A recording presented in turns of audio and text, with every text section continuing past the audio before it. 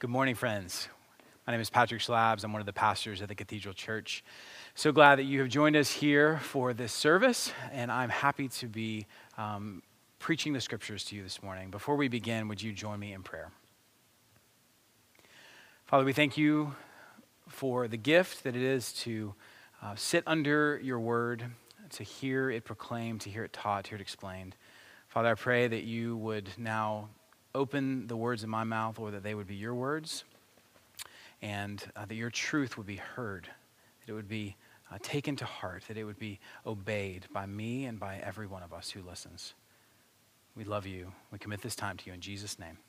Amen.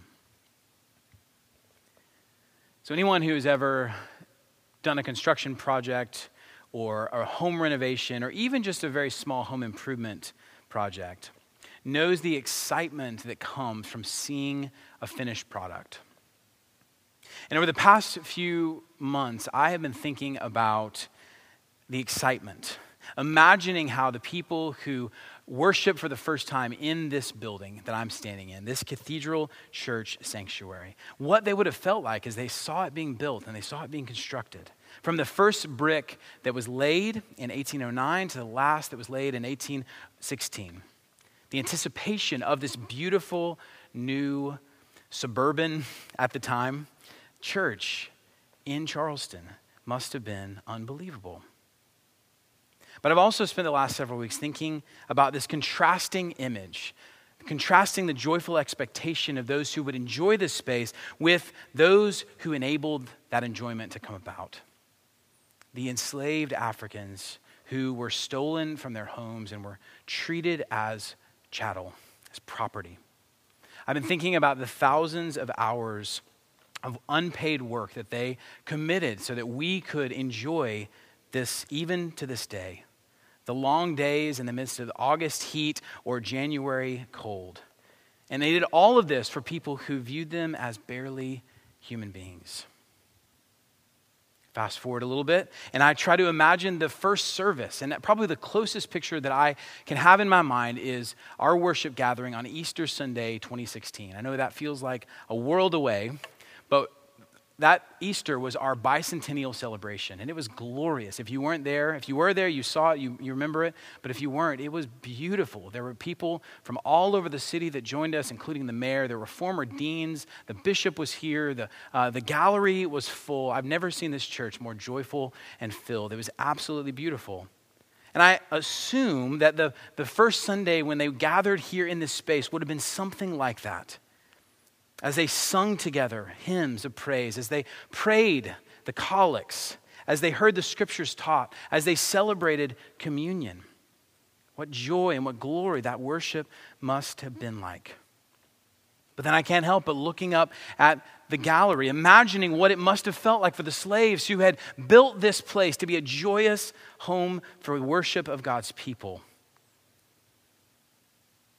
who were owned by the founders of our church.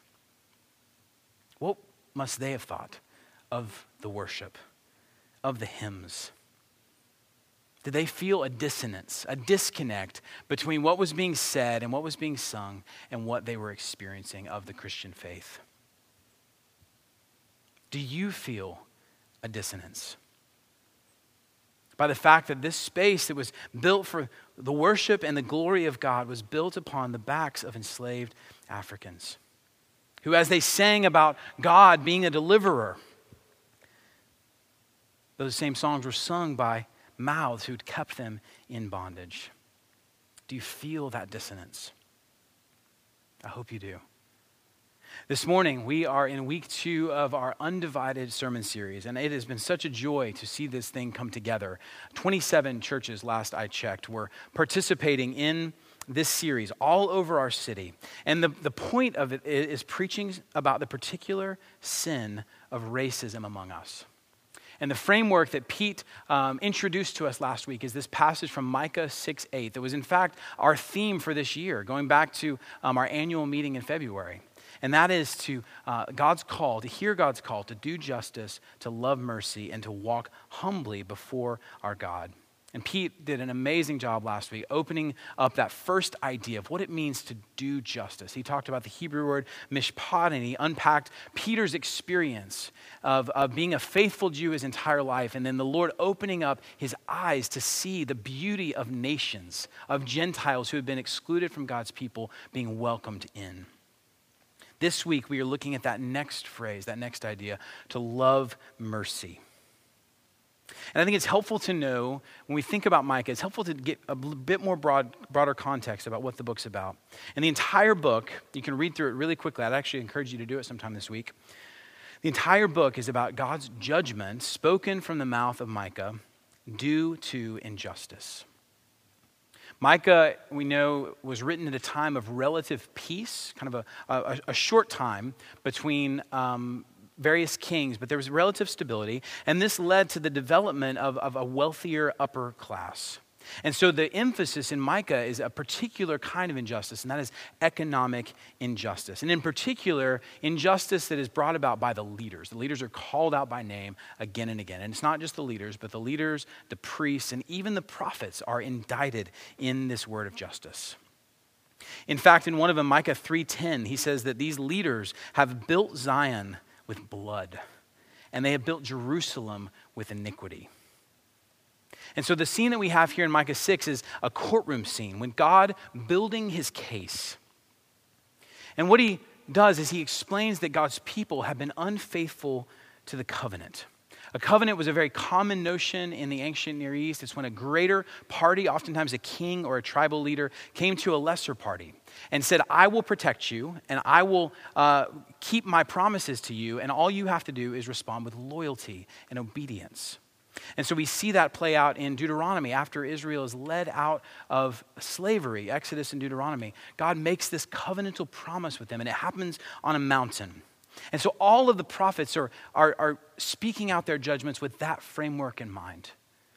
We made promises to God on mountains to be faithful, to do all that was in the words of the law, and you have failed, and judgment is coming.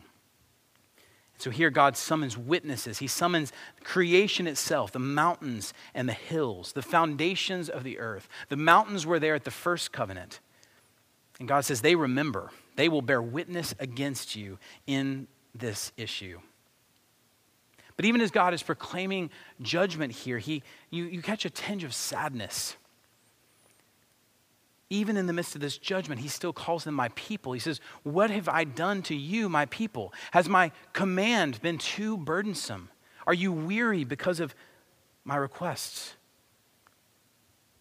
And then he goes on to remind them of his past fatherly care. He outlines their rescue from Egypt and the house of slavery. He says that he raised up mighty leaders for them, Moses and Aaron and Miriam. He keeps them safe from opposition in the form of this enemy king Balak and his prophet Balaam. And then finally references them coming to the Jordan, coming to their home. And the implication is that God is saying, I have kept my promises. I did what I said I would do. I've been faithful to you, and you have shown yourself to be faithless. And so to that, the people respond. They make their defense. And they offer up a solution for this covenant breaking. And the proposal that they bring is one of worship and offerings. And there's this escalation of them saying, in response to our covenant breaking, could we not bring burnt offerings to you? Could we bring year-old calves? Could we bring thousands of rams? Could we even bring 10,000 rivers of oil? Clearly, this is hyperbole, but it's in earnest. They mean it. They desire to make amends for their failures.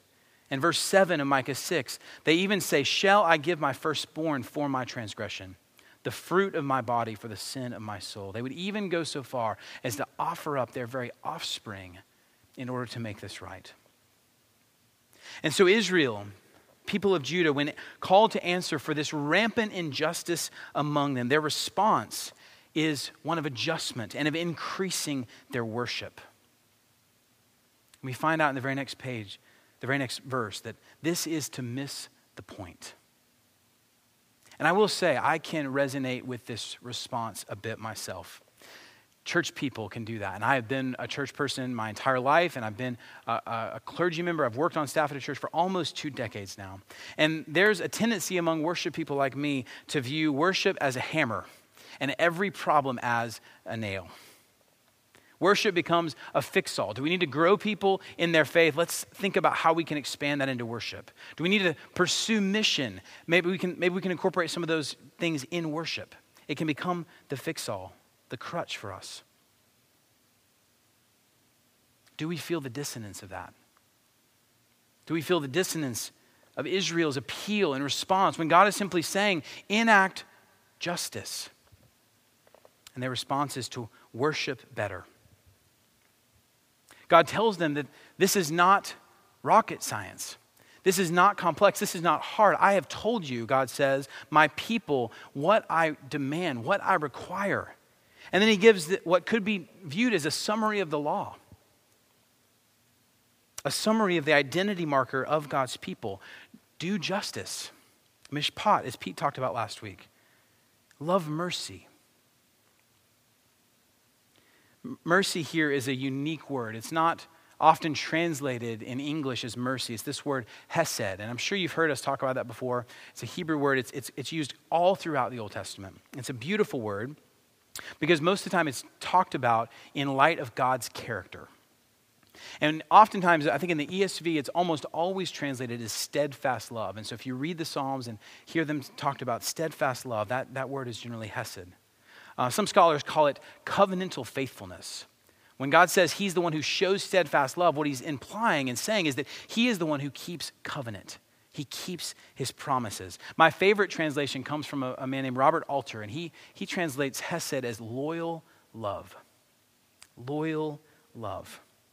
It is love that is beyond a feeling. It's love that makes a deep commitment to another. It's a love that keeps its promises.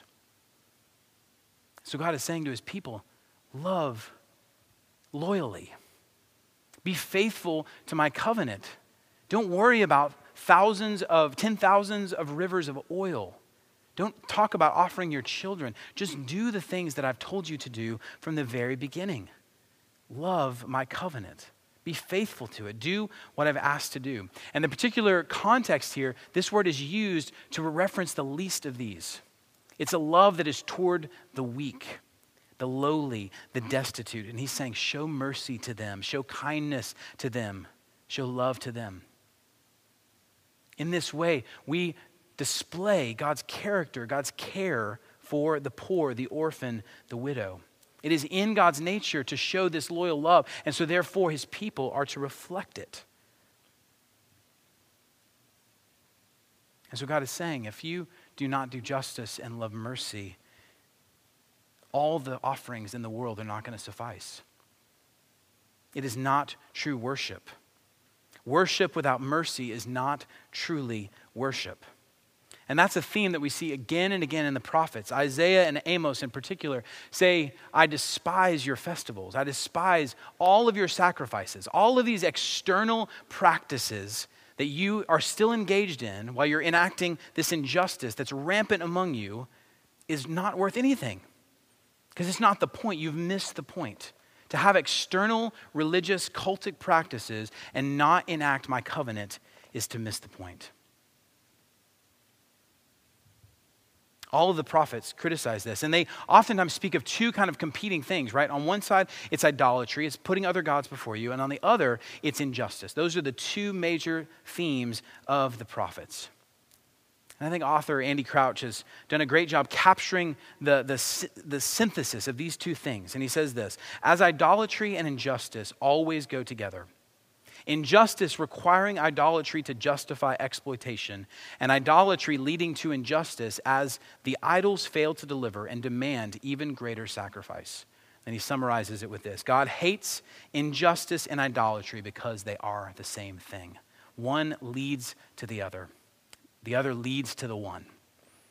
To engage in worshiping other gods demands injustice. It demands us to move away from this covenantal Hesed framework and move into the realm of injustice. To pursue injustice is to move away from the God that is revealed in the scriptures as Yahweh and as we see in the New Testament in Jesus. This false worship, or focusing on the externals of worship and missing the internals of doing justice and loving mercy, are extremely dangerous for the church. And we should hear these as a warning to us. And the first thing I believe, the first reason that they are so dangerous is that they're self-deceiving, right? We can make it look like if our worship is good, if the externals are good, that everything is good, that the internals match. And so we may even try to escalate our worship as Israel did. We may try to add things to it and have a better liturgy, better choirs, a bigger band, maybe even add an orchestra in there, more beautiful, glorious buildings, fog machines, lights, tithes, budgets, whatever your stream of the church is, whatever you view as worship at its peak. And if that is not true worship, if it does not entail mercy, loving mercy. So it deceives us. But it also, and I think this is a particularly important point in this moment, it damages those who come after us because it's incoherent. And I think we can see this in particular with our young people and with our children, right? They know us. And they know if we show up to church in our Sunday best and our lives are not consistent with that, if we are not growing in grace, if we are not being conformed to the image of Christ, our children know, Lord, have mercy. But several recent studies have showed that young people are leaving the church in droves, and oftentimes the reason that they list is because the church has failed to meet the demands of justice. They failed to be true to their ideals.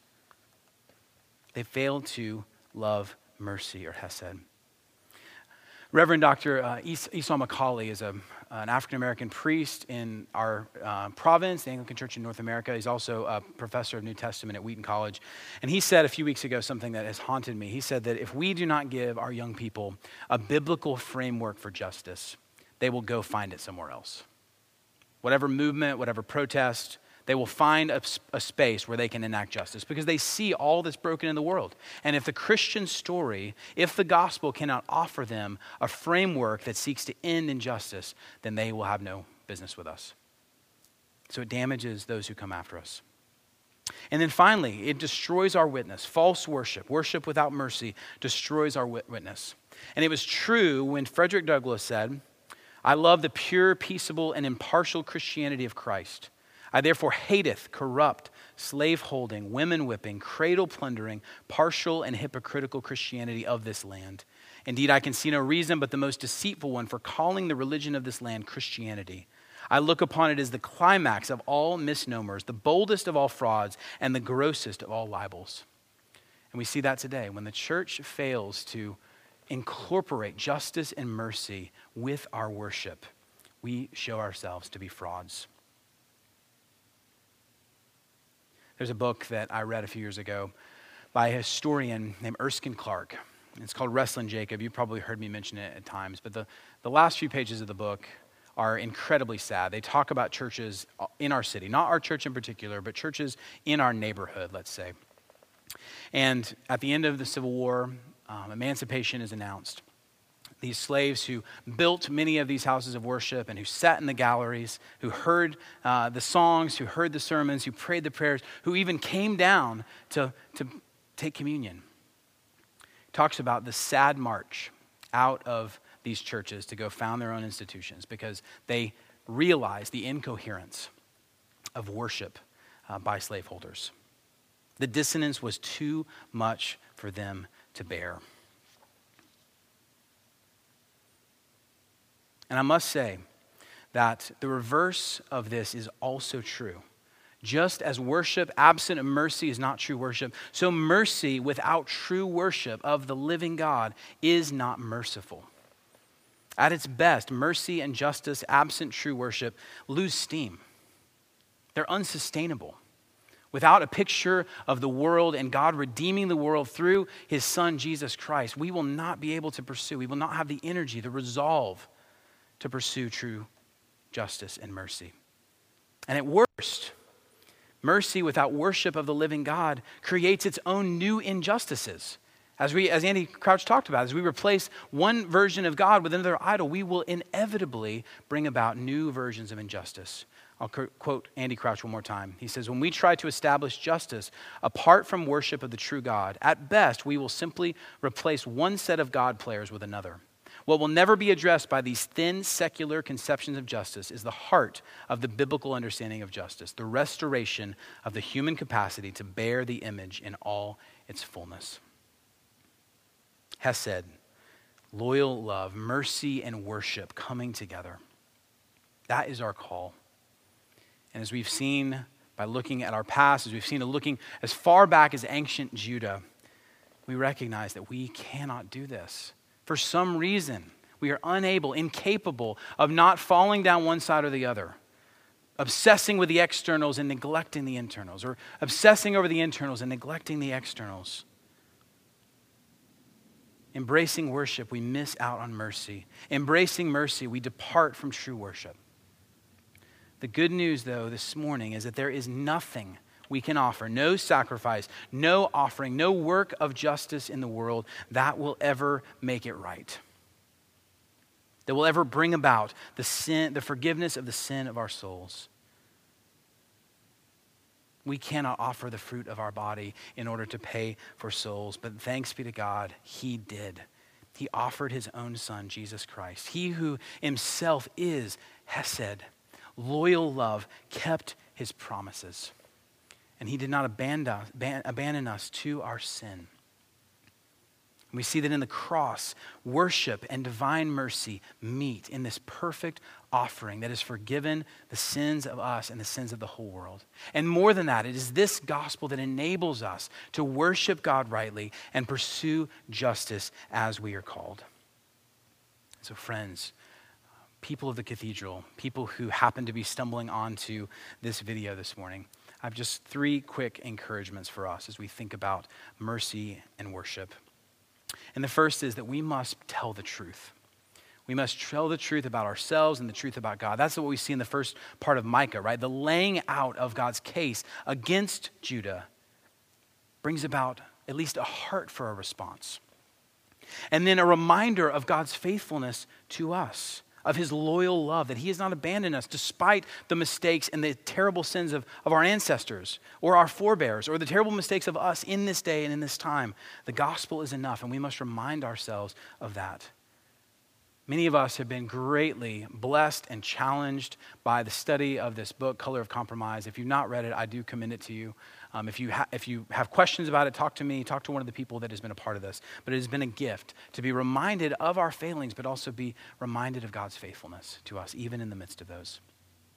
And I'll say this, that those of us who are eager for worship, which I am among them, we were just discussing this. I'm so ready to see your faces. I miss you so much.